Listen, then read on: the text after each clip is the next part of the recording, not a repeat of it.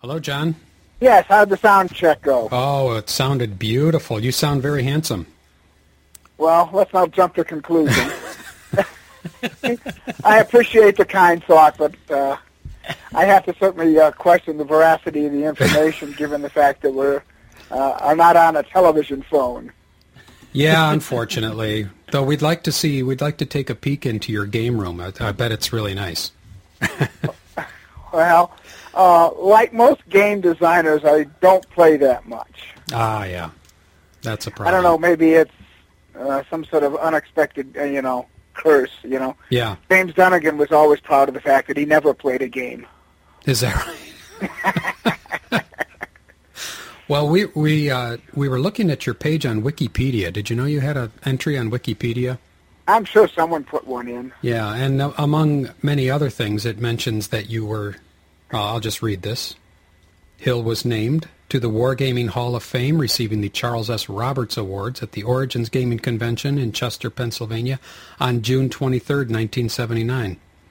Hill developed what arguably is the most popular rule set ever developed for regimental-level American Civil War miniature gaming, the Johnny Reb series. Oh, well, that's true. That's true enough.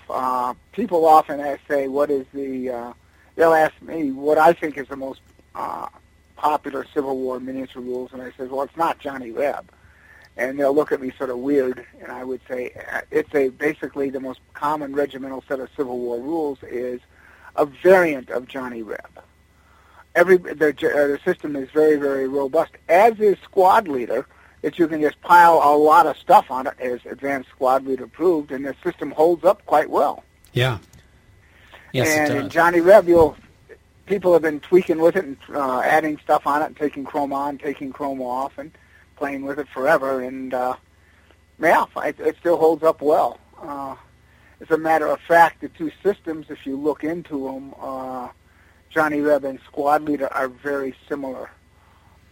In some respects, Johnny Reb was the further development of the Squad Leader chronology, except it's now done on a more simultaneous mechanism, which is more traditional with miniature games as opposed to the phase term sequence in board games. Mm-hmm. But if you break down the Johnny Reb turn sequence, you'll say, hey, this is basically Squad Leader, but it's being done simultaneously. Oh, I see. And you can certainly do it. You could go back from one to the other, and you could, and that's because they're from the same roots, and that is a depiction of the chronology of combat, which hasn't changed since Cain and Abel. In that, you go back to pretty much all battles are pretty much the same and just different scales, different weaponry, and that one side will have a piece of land. One side is going to be the defender. He's very happy with what he has. He's dug in, does whatever he wants to do to fortify his position, and the other guy is determined to take it away, either by driving him off or killing him and then taking it away. So you have a phase where, the attacker will do a prep fire, whether it's, a whole 24/7 bombardment like the Somme, a hail of arrows back in the Persian era, or, just some heavy suppressive fire from MG-42s. It's basically a prep fire. Mm-hmm. In the Civil War, the 1-hour barrage by the Confederates before Pickett's charge, it's a prep fire. Right. And then, they says, our prep fire has softened them up a bit, hopefully, that we can now advance it. So then there is the advance, and then the defenders that are not dead, dazed, or otherwise out of it, they will put on a defensive fire, whether it's with arrows, with rovings, with javelins, and with various weapons, or whatever you have. It's David with a sling, or long-range standoff defensive weapons. Well, then that either stops the defender or it doesn't, or makes him go to ground and make him crawl forward slowly. And then finally, the attackers that do survive the defensive fire will attempt to close with and destroy the enemy, whether it's a Roman with a gladius or a German with a Schmeiser. Basically, the chronology comes out the same. Mm-hmm. And did you discover this on your own, or was this... this... Yeah, pretty much, but it's not like, duh. Right. It's sort of obvious. You start reading military history, and it's almost the same thing. Every there's always a prep fire phase, whether you're throwing rocks at each other with slingers in the days of the Philistines, or heavy artillery in today's modern world. Mm-hmm. Well, the whole chronology is the same. Yeah, I'd like to ask you then what your gaming background was. I mean, we joked that you don't have a lot of time to play games as you're designing. Were there games that you liked best when you were a youngster? Well, when I started out with I was at Dawn of Creation and started out with Tactics 2, and played that to death. And then we waited and with bated breath for every new game that Avalon Hill would come out once a year. And then there was Blitzkrieg, which I liked, because, it was something different, better than Tactics 2. It had hexagons. Wow, well, how's that for novelty? Oh, right. And then we went to Battle of the Bulge, which I thought was very good. But I always wanted a much more tactical game. Because I was fascinated with small unit actions, and both small and large unit actions still saw the similarity of the chronology. And also, I just was really excited when SPI came out and started coming out with some of their tactical games. The first one, I think, was Dunnigan's Tactical Game number 10. I have no idea what 1 through 9 looked like. But yeah, that was you cut out your own counters, pasted them together, and yeah, it was okay. It was an attempt, but it still had a lot of anomalies in it. Mm-hmm. Then we came out with Panzer Blitz, and that still didn't feel right. Beyond the problem with Panzer Bush, they used to quirk in the rules that if you couldn't do interruptive fire as a person ran from one cover to another. It was that's right. Okay. Panzer Bush, and I thought, give me a break, Yeah. And then also, if you fired at someone, I think, okay, each unit represents 5 tanks.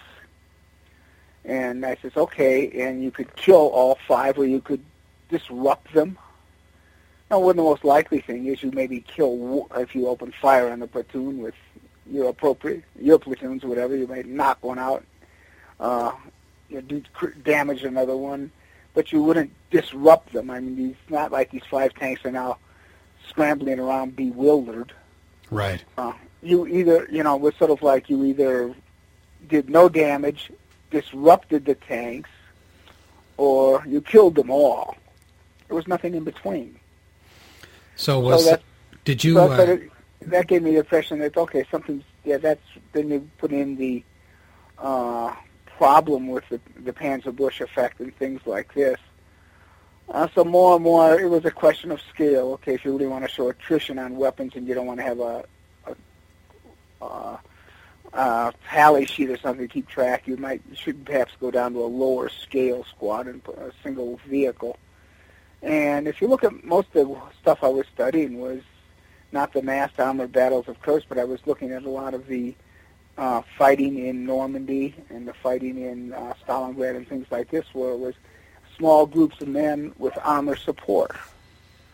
Occasionally the tanks would fight it off, but it would be maybe a platoon against each other, a section, 2 to 4. But it was mostly the stress of was combined arms fighting. The actual big quasi-stand-up and tank duels, they happen out in Ukraine and certainly the desert, but I found the little combined arm actions more interesting. So followed a lot of other things, and so that was the root of Squad Leader. It was 2 things. One, there was no games showing the type of level that I was interested in at the time, and there was nothing that seemed to be an accurate simulation of the chronology of the tactical combat. So the scale of Squad Leader really came about from the need to meet those criteria that you had. The criteria, so it didn't feel weird. Mm-hmm. That if I fired at a group of 5 tanks with an appropriate 5 tanks, there would be you'd get something better than nothing disrupted or all 5 are dead. Yeah. And I since I played Squad Leader before, I played some other World War II miniatures games. I played Battleground miniature game, Skirmish, and I know that they can run up on you, and there's like no defensive fire, and it drives me insane. Because like that's sort of like what you had in Panzer Blitz, where everything is a strict phase, where you can't do anything. I mean, when it just says, okay, we have a 6 T-34s, they're going to run right up to the 88 and nothing's going to happen. Yeah. I don't think so. Yeah, or well, and in this game system, you have where if you later opt fire out like a certain area, and you can't turn to your left and fire as someone runs up at you down the street. Which again, I'm like, it doesn't work for me after playing your system. So, well, yeah, and you could certainly make a case that okay, if you suddenly change your arc of attention or something like that, your quick reaction fire, your fire could be degraded. You could easily work that in the squad leader, treat it as moving fire, half factor. Because for all practical purposes, you can make a case that your attention is moving. If you're at a crew serve machine gun and it's too far over the flank, you have to pick it up and slap it down on the flank. Yeah, which would be harder to do than with a rifle or pistols. Yeah, but the thing is, that's the nice thing about squad. A mechanism is there. If you could say, if you had defined an arc of attention, arc over your primary fire to somebody change target, you could say, well, a lot of things are changing. Attention's changing. You don't know the range. It's a snapshot, so to speak. Depending on the weapon, you can easily treat it as moving fire. Right. And if one unit is a squad, the whole squad may be actually doing subtle little movements, but if nothing else, going from the north side of the foxhole to the west side of the foxhole or something. But if you adjudicate that would degrade their performance, you have a mechanism. Treat it as moving fire. Does the same kind of thing in Johnny Reb. If somebody says, well, I don't think this is right, this is okay. Treat it as this, that, or the other thing. And, so you have a mechanism to address situations that a person may not feel comfortable with, or they may feel that they're an anomaly. You don't have to gut the whole system and redo it. Yeah. Right. Were you working for Avalon Hill when these thoughts were formulating in your head? No, I was just a freelance designer. Oh. I wasn't actually. I had already had my own game company, the Conflict Game Company, where I was doing quirky little things. My first published war game was actually not a war game; it was a game on organized crime called The Brotherhood. Which is more of a family game, more like a 3M game or something. But it had an edge to it, but it also had the fact that you were the godfather who treated everything like a business. If it wasn't just go out and kill the other guy, it was, hitmen are expensive, and you may make a bet. It may be better just to say, if you can't make a profit in a certain area of the town, but you can in another area, they just move out of it and move your operation. So that was sort of quirky. That was the first one. It was pretty cool, quaint. The second one almost was a tongue-in-cheek game, and it still is popular with it's got its little cult, and that was Verdun, which incidentally was republished, I think, last year or the year before. Oh. It was published by Cool Front Games. You sort of wonder, is this a real serious war game when the subtitle of the game, Verdun, was the game of attrition? Right. And no matter what you do, it's unfortunate somewhat you can have occasionally great successes, but pretty much at the end of the game, everybody's dead. You may have taken the ground or not, but basically everybody has chewed through all the reserves and until they're willing to. I was sort of fascinated by the German actually calculated that during the Battle of Verdun, the casualties were so predictable, German efficiency at its best, that they realized that every week they would have to totally draft all the young men in a single German town, and then the next week they have to go to another town. But that was just it was the concept of soldiers treated as a consumable. Mm. They're just a form of ammunition. Were you happy with the way that turned out? Yeah, it accurately simulated it, mm-hmm. But there was enough wiggle room for tactics, what kind of artillery barrage and that kind of stuff. That at least you could get something for the fact that you were burning, battalions like popcorn. Yeah. The weird thing was you began to think the Germans had to roll for reinforcements because Falkenhayn was very stingy. He actually did not want to get a victory, an outright victory, which he probably could have in the beginning, capture Verdun. He wanted to always be threatening right on the edge of it so the French would continue to pour troops in to defend. The whole point is he deliberately wanted a battle of non-decision, because he felt that Germany could withstand a prolonged attrition better than France could. Right. Oh, okay. It's sort of God help us if our military leaders ever fall into that mentality. Oh, yeah. Yeah. How many total games do you think you've designed in your lifetime? Maybe published, I don't know, probably 20-ish. Mm-hmm. Every now and then I try to sit down and count, and I'll do it with some other war gamers, and they will always say, no, you forgot this and you forgot that. Normally, there's a number of other war games that I designed for the government, for the intelligence community that really don't count since they were all classified. Oh, really? Can you talk about them now, or would you have to kill us? No, they're still classified. Oh, wow. No, That's and I wouldn't have to. I hate people when they say that because Yeah. I was part of the intelligence community, and no, the only person who gets in trouble is not the recipient of the information; it's the person who committed the security violation, like babbling. Right. Oh, I see. Yes. Yeah. So that's usually said by people who are intelligence community wannabes or something. Yeah. Or people like Jeff who just like bad jokes. Yeah. Yeah. Right. Yes, I do. So how did they contact you, or did you seek that out? Well, it was sort of a mutual thing. I had been involved in. There were people, obviously, in the government who play war games, and some that are very familiar with both everything that goes within the government, the gaming cycle there, and within the and what we might call our field, more common recreational entertainment field, the war games. And they were constantly crossing out. The person who's done a tremendous job on that is Matt Caffrey. I think he's a general now for the Air Force. He was head of wargaming at Air University.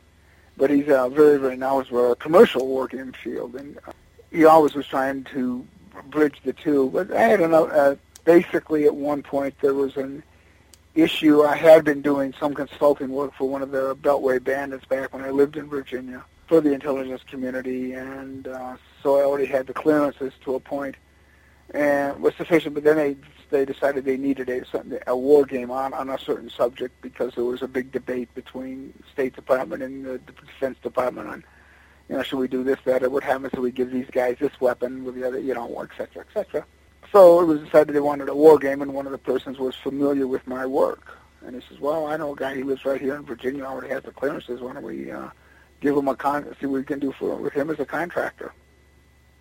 Yeah, and did they give you then requirements for what they wanted, and did those influence you in coming up with designs to make them realistic? Well, the thing is, first of all, they show me what they were looking for. The main thing is they are looking for often a specific answer. I called it, and I got very much involved in it, the analytical war game. It's a war game that says if X does this, what is the decision matrix after that? What are the probable outcomes? The whole question of and if there is a reciprocal escalation on the other side, what was the probable outcomes of that? Yeah. It's sort of like you show them, you start working, with it. So it's okay. You create a war game world where they can plug in things to find out what is the effect of. Should we, this type of resource, and also says, okay, we'd like to help this side, but we don't want to do X, Y, and Z. And eventually I got very much involved in our intelligence community and gaming out various weapon options to the Mujahideen. Mm-hmm. Right. Oh, really? So, yeah. So the games that you designed for them. And by the way, the movie Charlie Wilson's War is very well done. Oh yeah. Okay. Yeah. Yeah, it's a great movie. Were the games you designed for them more strategic level? More tactical. Really? Because people by then I had already developed a reputation as the tactical guru from Squad Leader and some other things. Yeah. It was almost like, or tactical / operational. Yeah. There was plenty of folks doing the strategic. And the Army, the military had a lot of its own war games, which unfortunately often were the results of those were either training, which is one thing, or they were trying to design to prove or justify the purchase of X weapon system. Mm-hmm. Now that's fine, and that's all. And training those are both some perhaps valid uses. But an analytical war game, which they're doing for them, which actually says, okay, what's actually just going to happen without any real decisions coming in on it? Let other people make the decisions. I'll just game it out. You can run it as many times as you want. And a lot of times they wanted a computer game. They wanted this, that. So it's amazing. You'd go into the library of existing government war games, and there's maybe 100 different systems, and you could pick a system you want, call up whoever has it, and say, hey, DIA or CIA would like to use this for some stuff. Can get the software from you? And since it's government owned, yeah, fine, not a problem. But it was sort of fascinating just to go when they give you the requirements and they say, if possible, we don't want this created from scratch. Can you go kick around the government war game libraries and find something that would work, that you could modify to make it work? Yeah, that does sound interesting. Yeah, it is. It was, and heck, that kept gainfully employed for 20 years. Yeah. That's what I was going to ask next, how long? Yeah, after that, during that time period, with the exception of Johnny Reb, I still was pretty much not that active. For obvious reasons, I didn't want to touch anything, even inkling of modern war. Right. Because after a while, your brain becomes a jumble, and you don't know what you've learned from unclassified sources and what you've learned from classified. Yeah. And so you just say, hey, I'm not smart enough to sort it out anymore. So I know the information, but I can't sort out where I got it. But as long as I stayed with the Civil War, I was safe. Yes. Yes. There's a few things that are still classified on the Civil War. Is that right? Yeah, all involving the Lincoln assassination. Oh, okay. Wow. Well, when did you? If we could talk to you, because our main focus of our podcast is about Squad Leader. When did you get the first ideas that you would design a game like? Well, after a while, because as I said, go back to earlier, I just said I was totally dissatisfied with what was available in terms of a tactical war game.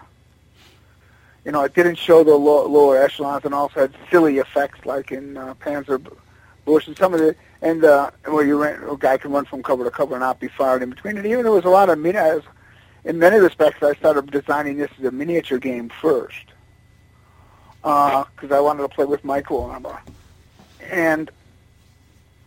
But I figured it's all sort of the same thing. And the interesting thing about it was that I also ran into the same situation that you had pointed out. There was a number of war games that had this ridiculousness that a person could run right up to a person point blank and not receive any defensive fire. Yeah. So I sort of worked it out. We used to play micro armor, and I used little war game counters for the infantry. That also was sort of make it work. You start with a standard that says, okay, what is the base unit that we're going to work with, and then everything is relative to that. What is the lowest common denominator? And if you notice in Squad Leader, I think the basic unit is a 4-4, something like that. I'm sorry. What do you mean by that? A combat factor of 4, morale 4, something like that, 4-4-7, something like that. Yeah, that does seem like the base, yeah. Yeah, and the reason I started with that, particularly the 4-4-7, was I had tons of redundant counters left over that were already labeled as 4-4s. So I figured, well, I can use these for playtest and just throw in a morale number of 7 or whatever. Yeah. But it doesn't matter if this is, because all the numbers are relative, so pick a number as a base. For your common GI, neither elite, neither green, neither hero nor coward, your right. general run-of-the-mill. So we started playing with it like that, and it was coming together rather nicely. Then I talked to Eric Dodd about a tactical game I had. So let's play with miniatures. He said, I'm not interested in miniatures. And remember, Eric Dodd was the late Eric Dodd. Now was the president of Avalon. He says, we just do board games. I says, all right, not a problem. 1 inch is 1 hex. Yeah. And it translated perfectly because basically it wasn't based on another game. It was based on my perception of reality. And for a long time, I'd go to war game conventions and run Squad Leader in miniature. Yeah, which I have done also, actually. It works very well. It does, yeah. Whether it's Squad Leader or ASL, it all works very well. I was at a convention out west, and a guy had actually built the section of Stalingrad that was on the that I had from my little game board, and that actually he was doing in miniature the infamous The Guards counterattack. Yeah. Which is probably the most played war game scenario of all time. Yeah, it probably is, I suppose. Yeah, the first scenario of Squad Leader. Right. And that worked out, and a lot of guys have taken it really far, and and in many ways, ASL is, it's a Squad Leader with a hell of a lot of chrome. Mm-hmm. And some guys like a lot of chrome, some don't. Fine. Yeah. It proves that the system will function if whether you layer on as much as you want. When you get down to loose leaf book number 3 or something, you've layered on quite a bit, but it still works. Yeah. My personal preference, I think ASL has gone too far with too much detail and too much, because it slows down the game too much. And when you look at the fact that they reissued ASL starter kits, yeah, I thought that was a ripoff. Which have pared it back down. Yeah, it did, but I also think that I was sort of had a bit of a, I think a lot of gamers told me they had problem with, they constantly says, all your old counters are no good anymore, you got to buy all these new ones. Yeah, I sort of like wherever possible, try to keep backward compatibility. Right. But it's become a legend, it's become a lifestyle. The problem, I thought, and once again, it's the old question of detail versus playability. It's not necessarily realism. Well, realism has many different flavors. One of my design objectives of Squad Leader was once you learn the game, the basic game, you could play it in real time, 2 minutes. People have done that. I'd like to try that sometime. Because it's supposed to present the actual quick snap decisions of combat. Right. Go back through Band of Brothers and time some of the combat sequences. Yeah. You will see everything. Prep fire, defensive fire, advancing fire, close combat. He comes up to the building and throws in a hand grenade. And he says, hey, this is all happening in a 2-minute cycle. And you have to make the decision. And that was the whole point of it. You could do it in 2 minutes. You had to make quick decisions. You couldn't ponder and says, okay, let me look up a rule on this. Is this in Volume 3 or Volume 4? No. Somebody says, go for it. But when you began to layer on all the extra detail and chrome of ASL, where people are, I've watched people play ASL, spend most of the time going through the rules. Yeah. Which are very complete, and there's obviously, when you're in multiple volumes, they got to be complete. But when it takes, because of all that rule checking back and forth, when you have, when you now have a 2-minute turn, you're trying to simulate 2 minutes of combat and it takes a half hour to resolve. Yeah. You've gotten a lot of detail, but I think you lost the realism.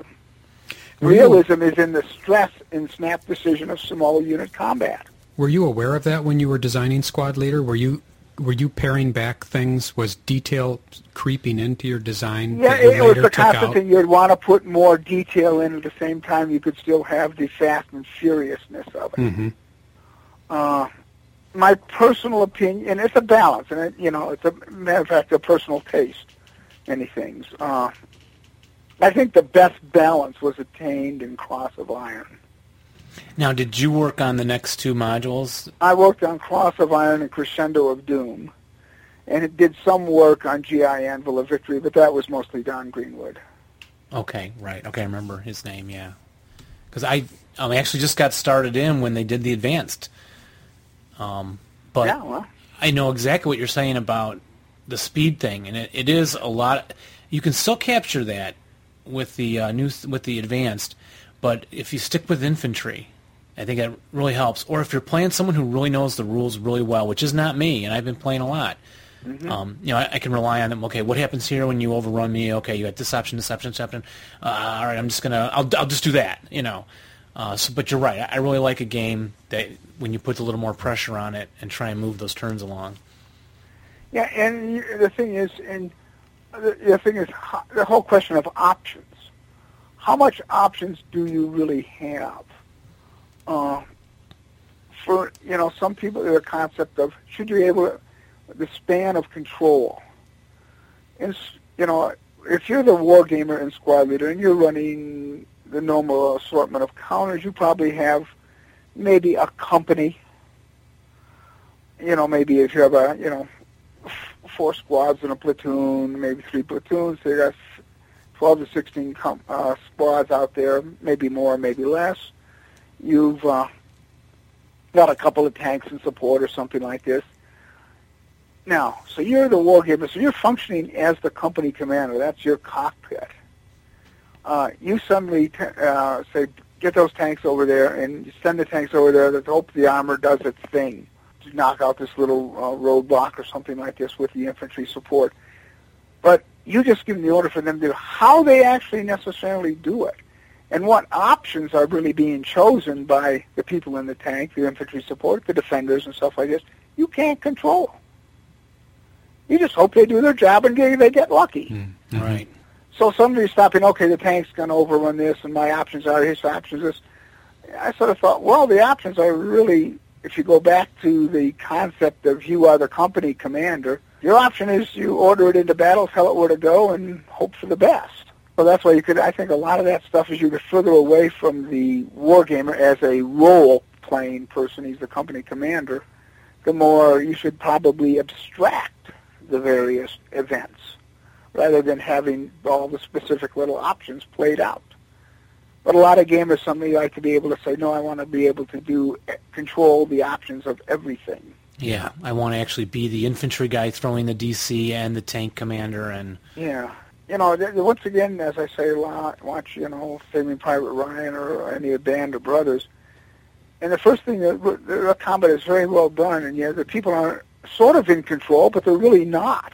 Watch, it's like things are going on. The guy who's supposedly commanding this is just watching, just hoping, trying to react and trying to make decisions, but his actual span of command, once you're engaged, is very limited. Yeah, you see an enemy squad coming around the corner of a building. You don't weigh, should I fire at him or should I wait until he you're going to cut crosses loose. the street fire? You're just going to cut loose. Yeah, that's right. Or you're just going to say, or if you're there by yourself with your Colt 45 and here comes a German squad with an MG38, you just hope somebody else is around to take them out. Yeah. Now, did you, as you were designing it, what was your consideration regarding fog of war? That's always been a sort of a topic around wargaming that's been really interesting. Yeah, and around squad leaders. Yeah, and around squad leaders specifically. Well, yeah, I think you always try to blend in as much as you possibly can. Fog of war to a point. You want to have as much as you possibly can with still making it playable. You could get ridiculous to the point that there's no counters on the board, and you're not even, everybody's plotting and charting and stuff like that. Well, come on, guys, it's still supposedly a game. But on the other hand, too much fog war itself is unrealistic. There's a lot of games that sometimes overstress it. There's the little blocks. Yes, the block games, right. Yeah, you can't see what's behind them and stuff like that. You can't see when you just see a block representing troops. Yeah, Washington's Wars did that. Yeah. I remember. But they only did it when you were, far away. So. Yeah, but in reality, though, particularly, let's say, on the Eastern Front, where they've got one of the big block games on the Eastern Front, everybody pretty much knew what their intelligence was very good. Everybody had pretty good orders of battle on the other guy. Yeah, and you had aerial reconnaissance, and you had radio communication. And everybody says, even look at the Russians' Operation Uranus, which the big cutoff in Stalingrad. The Germans weren't surprised at the Russian attack. They saw the aerial reconnaissance. They saw the stuff building up on their flanks. It wasn't lack of information. It was the misjudgment of maybe that, they can do that, but we probably will, they'll attack and we'll deal with it. Yeah, right. It was a not so much a lack of information, but a lack of appreciation of the potential, the poor fighting quality of the Hungarians, Romanians, and Italians, and also an overestimation of what they could do. Correct. Which is more, rather than just a lack of information, big, total surprise. In some of the classic, also Kursk, it wasn't like both sides knew, everybody knew what each side had, what each side was doing, and everybody, and the Russians knew when the Germans were going to attack. It was a battle of perfect information on both sides. Yeah. And so the mistake was not a lack of intelligence, it was the mistake of judgment. Do we really want to do this? So that's an example. Sometimes, what is the fog of war?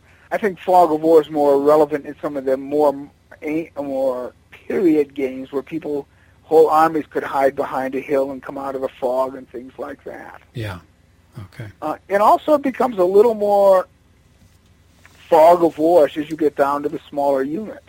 Very rarely, it's not like the company commander in the middle of a fight for a little town somewhere in Normandy has access to, at that instant, access to all the aerial photography. He wouldn't. And even then it would be 48 hours old. So what? Yeah. He doesn't necessarily know exactly what amount of Germans are coming around at him at this moment.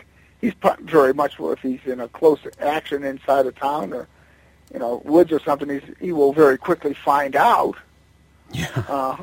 Whether, that. So in that sense, you have the fog of war. I think you could work a lot of that into Squad Leader and ASL. Yeah, weren't the concealment counters there in the original Squad Leader, right? Yeah, that's what they were there for. And there's they could mean a lot of things. They could say it could be real, it could be dummy. You also could do some amounts as, okay, I have a whole platoon hidden behind X hill or something like this. The hidden counter could usually yes meant it's real or it's dummy. It also could be it's real, but it represents like 6 squads. Easily enough done with just a little roster sheet. Right. But you don't want the fog of war element to become a tedious game in itself. Bottom line, we do this for fun, and after a while, if it becomes too much work, why bother? Yeah, with recording all the secret things and that kind of stuff. Now, some people, that's their game. That's what they really like. That. Yeah. So did you design the game so it was fun for you, or were you thinking of your audience? And did you make certain concessions on your own? Primarily, I tried to if the group I was playing with thought the way I did, so it was fun for me. It was fun for them. Yeah. Beyond that group, one didn't know. That's what happens. So many war games are a dud because a designer thinks they're a lot of fun. His little group thinks they're a lot of fun. But when they go out and throw it out into the great piranha pit of war gamers at large, not. Yeah. And in 1977, you published Squad Leader, and what was the reception like when it? It was outstanding. Oh, I remember when Avalon Hill when they first released it, was at a war game convention in some little place in Long Island, I think. Not Widner College, but maybe. I think it was somewhere else like that. And they sold out the first or second day, and they had to get more games schlepped up from Baltimore. That's a good thing. And when it went to press, were you happy with the way it was? Were you satisfied when? Well, I was. It was fine. There's always going to be some compromises and stuff. Yeah, Mm-hmm. And were you already starting to work on the next? Yeah, improvements? to some degree. Well, what would be next? What I thought would should go. Something they want to do certain things for marketing reasons, like and I said, okay, fine, whatever. But I don't know what person came up with the idea that the box should be purple. Which is the most unlikely color for a war game box. Well, second most unlikely. Yeah, the first one would be pink. It's It's not very military. Well, unless you're like ancient, I don't know, Prussian or something. Or Yeah, okay, yeah, Caesar's color, fine. Caesar was, the color of the Emperor of Rome was purple. Fine. Yeah. but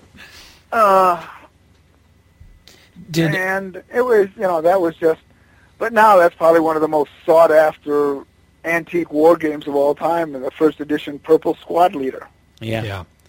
Did you can I talk business a little bit? Do you sell these games in bulk? I mean, you know what I mean? Is it like you're contracted, or you design it and then you just sell it all at once, or do you keep a royalty system, or has that changed throughout history? Or Well, back then I was doing everything on a royalty basis.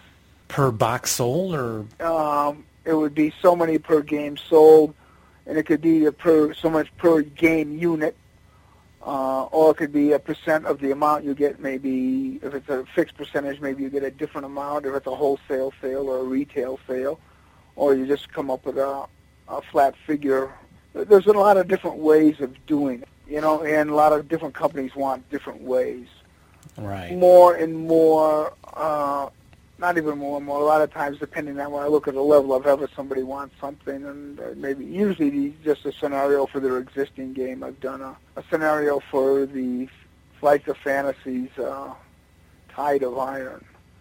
It was their idea, and it was a good idea. They had to get all the famous war game designers to design one scenario for the Tide of Iron game.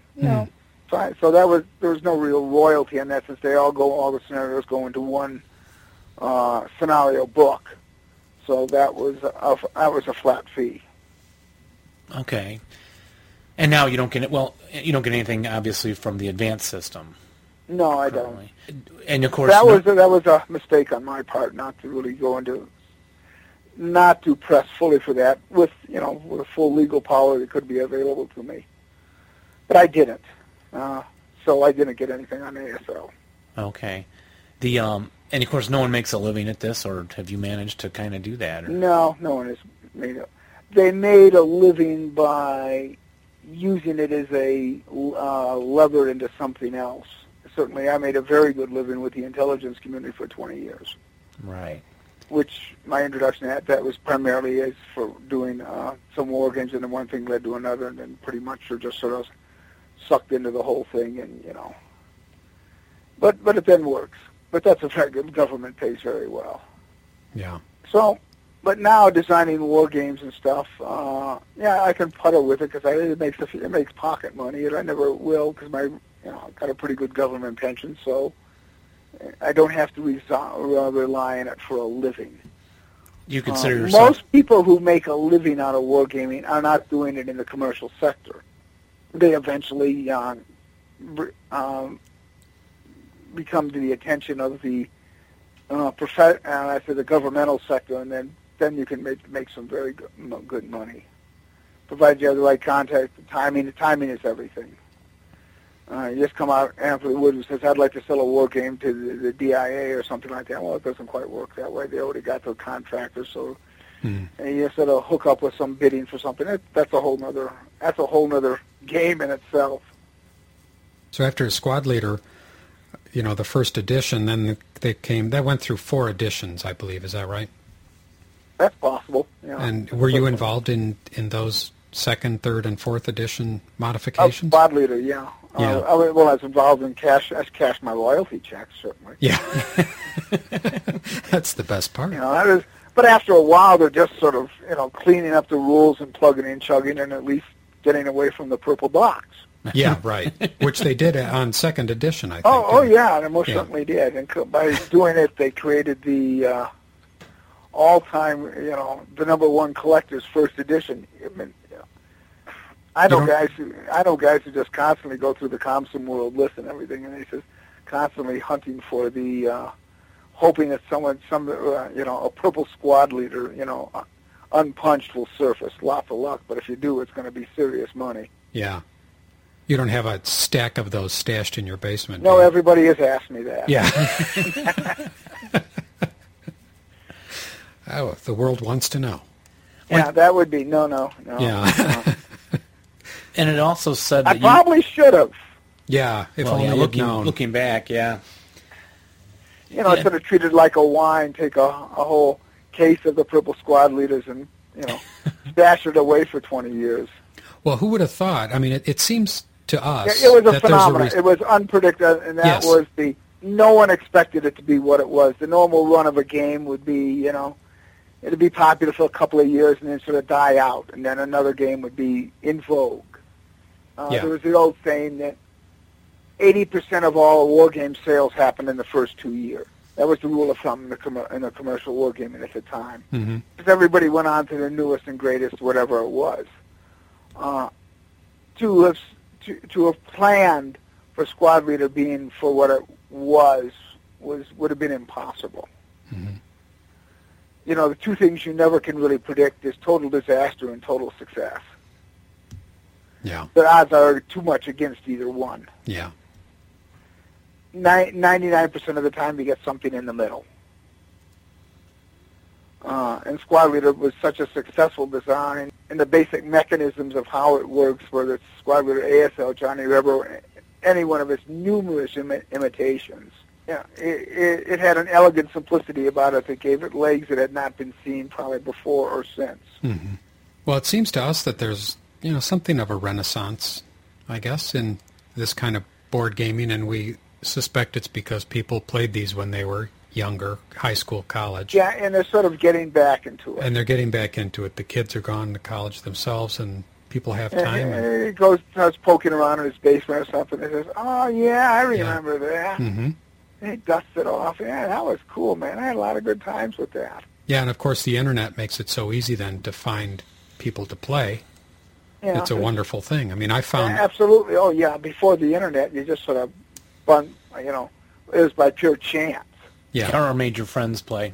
Friends, you converted a few friends. You played the role of the apostle. Right. And, or you eventually maybe you started a little wargaming club at your high school or something like that. Or college or whatever. Now, you had also owned a game store, is that right? Yeah, I owned it was a hobby shop. It was in Lafayette, Indiana. It was, general full-line hobby shop, mostly model railroading military hobbies, of which wargaming was one part of it.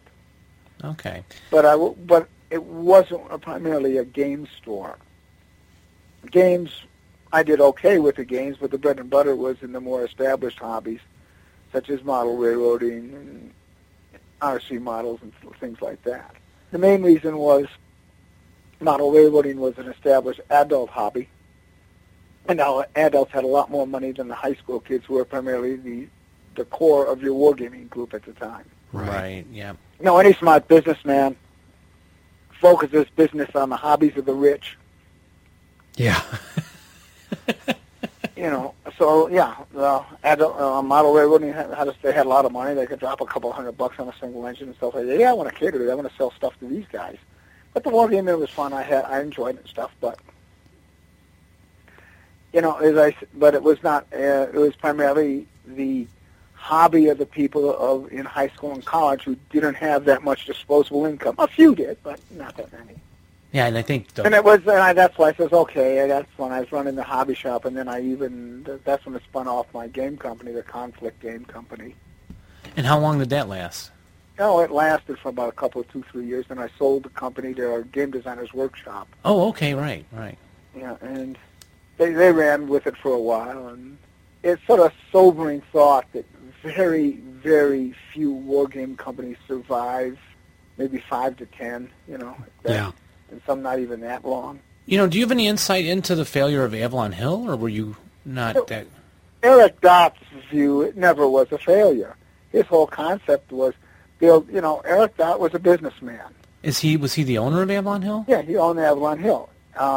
Basically, Eric Dott owned a printing company.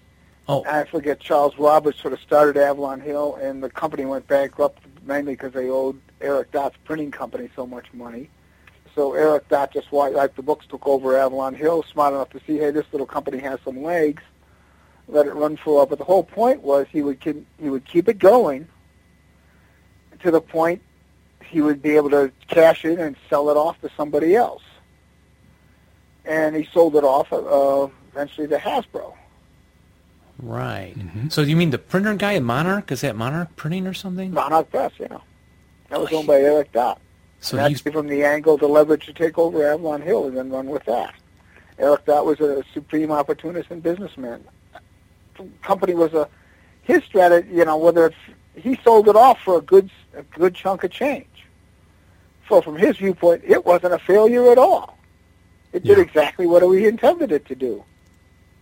It was a commodity that he picked up cheap because they were broke and they owed him money, and eventually, given it, he made money all of it, made a good cash flow all through the years.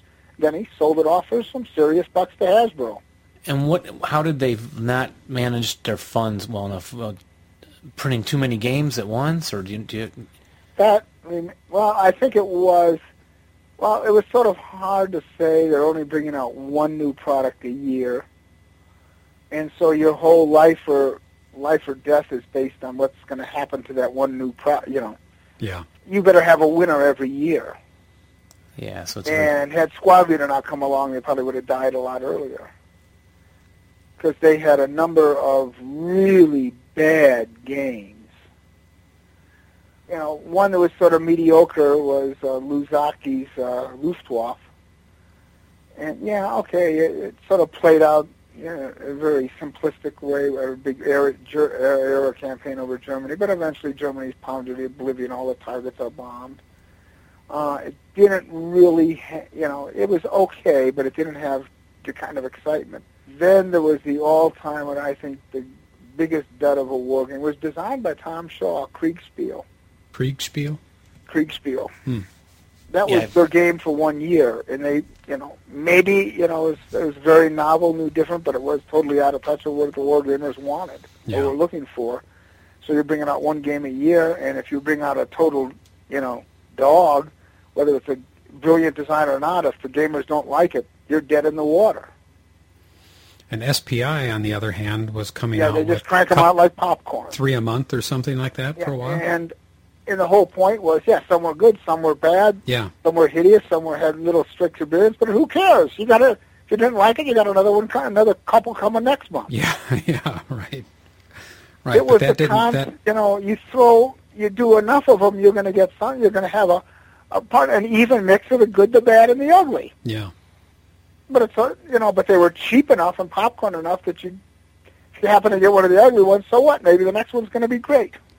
Have you seen we recently received an email with a link to some video on YouTube of an SPI infomercial, what they call an infomercial, from 1977 or so, or 1980. It's about a 5-minute long commercial for SPI games. Have you seen that? No. I'll email it to you. It's pretty. It's pretty fun to watch. It'll take you back. Yeah, it'll take you back. It'll take you back. Yeah, I'm sure it would. So, do you play? What are you playing these days? Are you still playing? You have a group of guys. Occasionally, I'll be get together with when I go to the conventions. I'll get talked into a Johnny Reb game or something like that. Yeah. I went to ComSim World, and I'll play. Occasionally play something. But usually people just want to sit there and talk about games, or I'll talk about some of my ongoing design work and stuff. Yeah. I really don't play that much anymore because it's simply I'm more interested in who I'm playing with. Mm-hmm. My God, there's some people out there that take this stuff way too seriously. And you made the game, and you're saying that. Yeah, that's so true. But there is I went to a fun little convention. I'd recommend it to you. It happens every 2 years. It's down in Indianapolis. It's called JohnnyCon. Oh.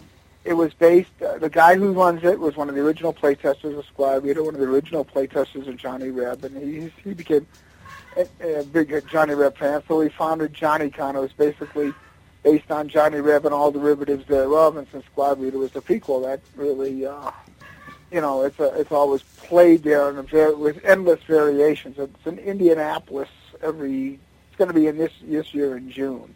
And if you're in Chicago, I can promise you it'll be a good time. There's only about 50 guys there, but you're going to be with all the people who were there at the creation. Mm. Might be a worthwhile road trip. If you're in Chicago, it's just a 2-hour drive. Yeah. Well, we might do that. It'd be fun You know, to sit. I'll be there. I'll be there, and a lot of the other guys. There's always some beautiful Squad Leader miniature games. One fellow did a beautiful version, I think, of, I forget the actual scenario, but everybody knows it, Hill 681 or something like that. Yeah. Oh, the right, Big Hill yes. You know, which, and I had sort of forgotten about the scenario. I'd forgotten sort of how to play Squad Leader even. But how this guy had done a brilliant with miniatures. He did all the terrain in miniature, you know. So I was playing this scenario as the German. It's very frustrating for the German. I guess when you're constantly seeing that you're getting ahead, you know, more Russians come in or something like that. Here comes some more, yeah. Yeah, and, you know, it says, finally I got these bastards under control. Oh, man, you know. Which was really what the Germans felt like in the post-Kursk era. Yeah. Yes, no doubt. And at one point I says, you know, I was getting so frustrated, and in some ways, I had a real good I had a significant string of bad luck, and I finally says, this is really unbalanced. What moron designed this scenario? And then there was pointed out, well, you did. Oh, okay. But yeah, it was so engrossing and so frustrating that I had even forgot I was the creator of this monster. Oh my gosh. But everybody had a great laugh about that. Yeah. And, Yeah. Well, maybe we will get to Johnny Com this year. That sounds they very interesting. should have a web. Yeah, it is, and yeah, you'll get the guy will probably once again bring Hill 681. Mm-hmm. It is such a cleverly balanced there. The German keeps thinking, well, I almost won this time. Maybe the next time, if I do this a little bit different. Yeah. Yeah, that which makes for a good war game. It'd be worth the drive. It'd be worth the drive just to meet you because, you know, like it or not, you're a legend. Well, thank you very much. How's that feel? I mean, it's really been a real honor to talk to you. Well, thank you very much. Definitely, yes. But, I mean, the people who will be there are the ones who were some of the first play testers of Johnny Reb and the first play testers of Squad Leader. The guys who played it in miniature crawling around on my basement floor. Yeah. You know, this is the real grognards. Yeah. And the thing is, you begin to see all the games. Johnny Reb is basically a derivative of Squad Leader.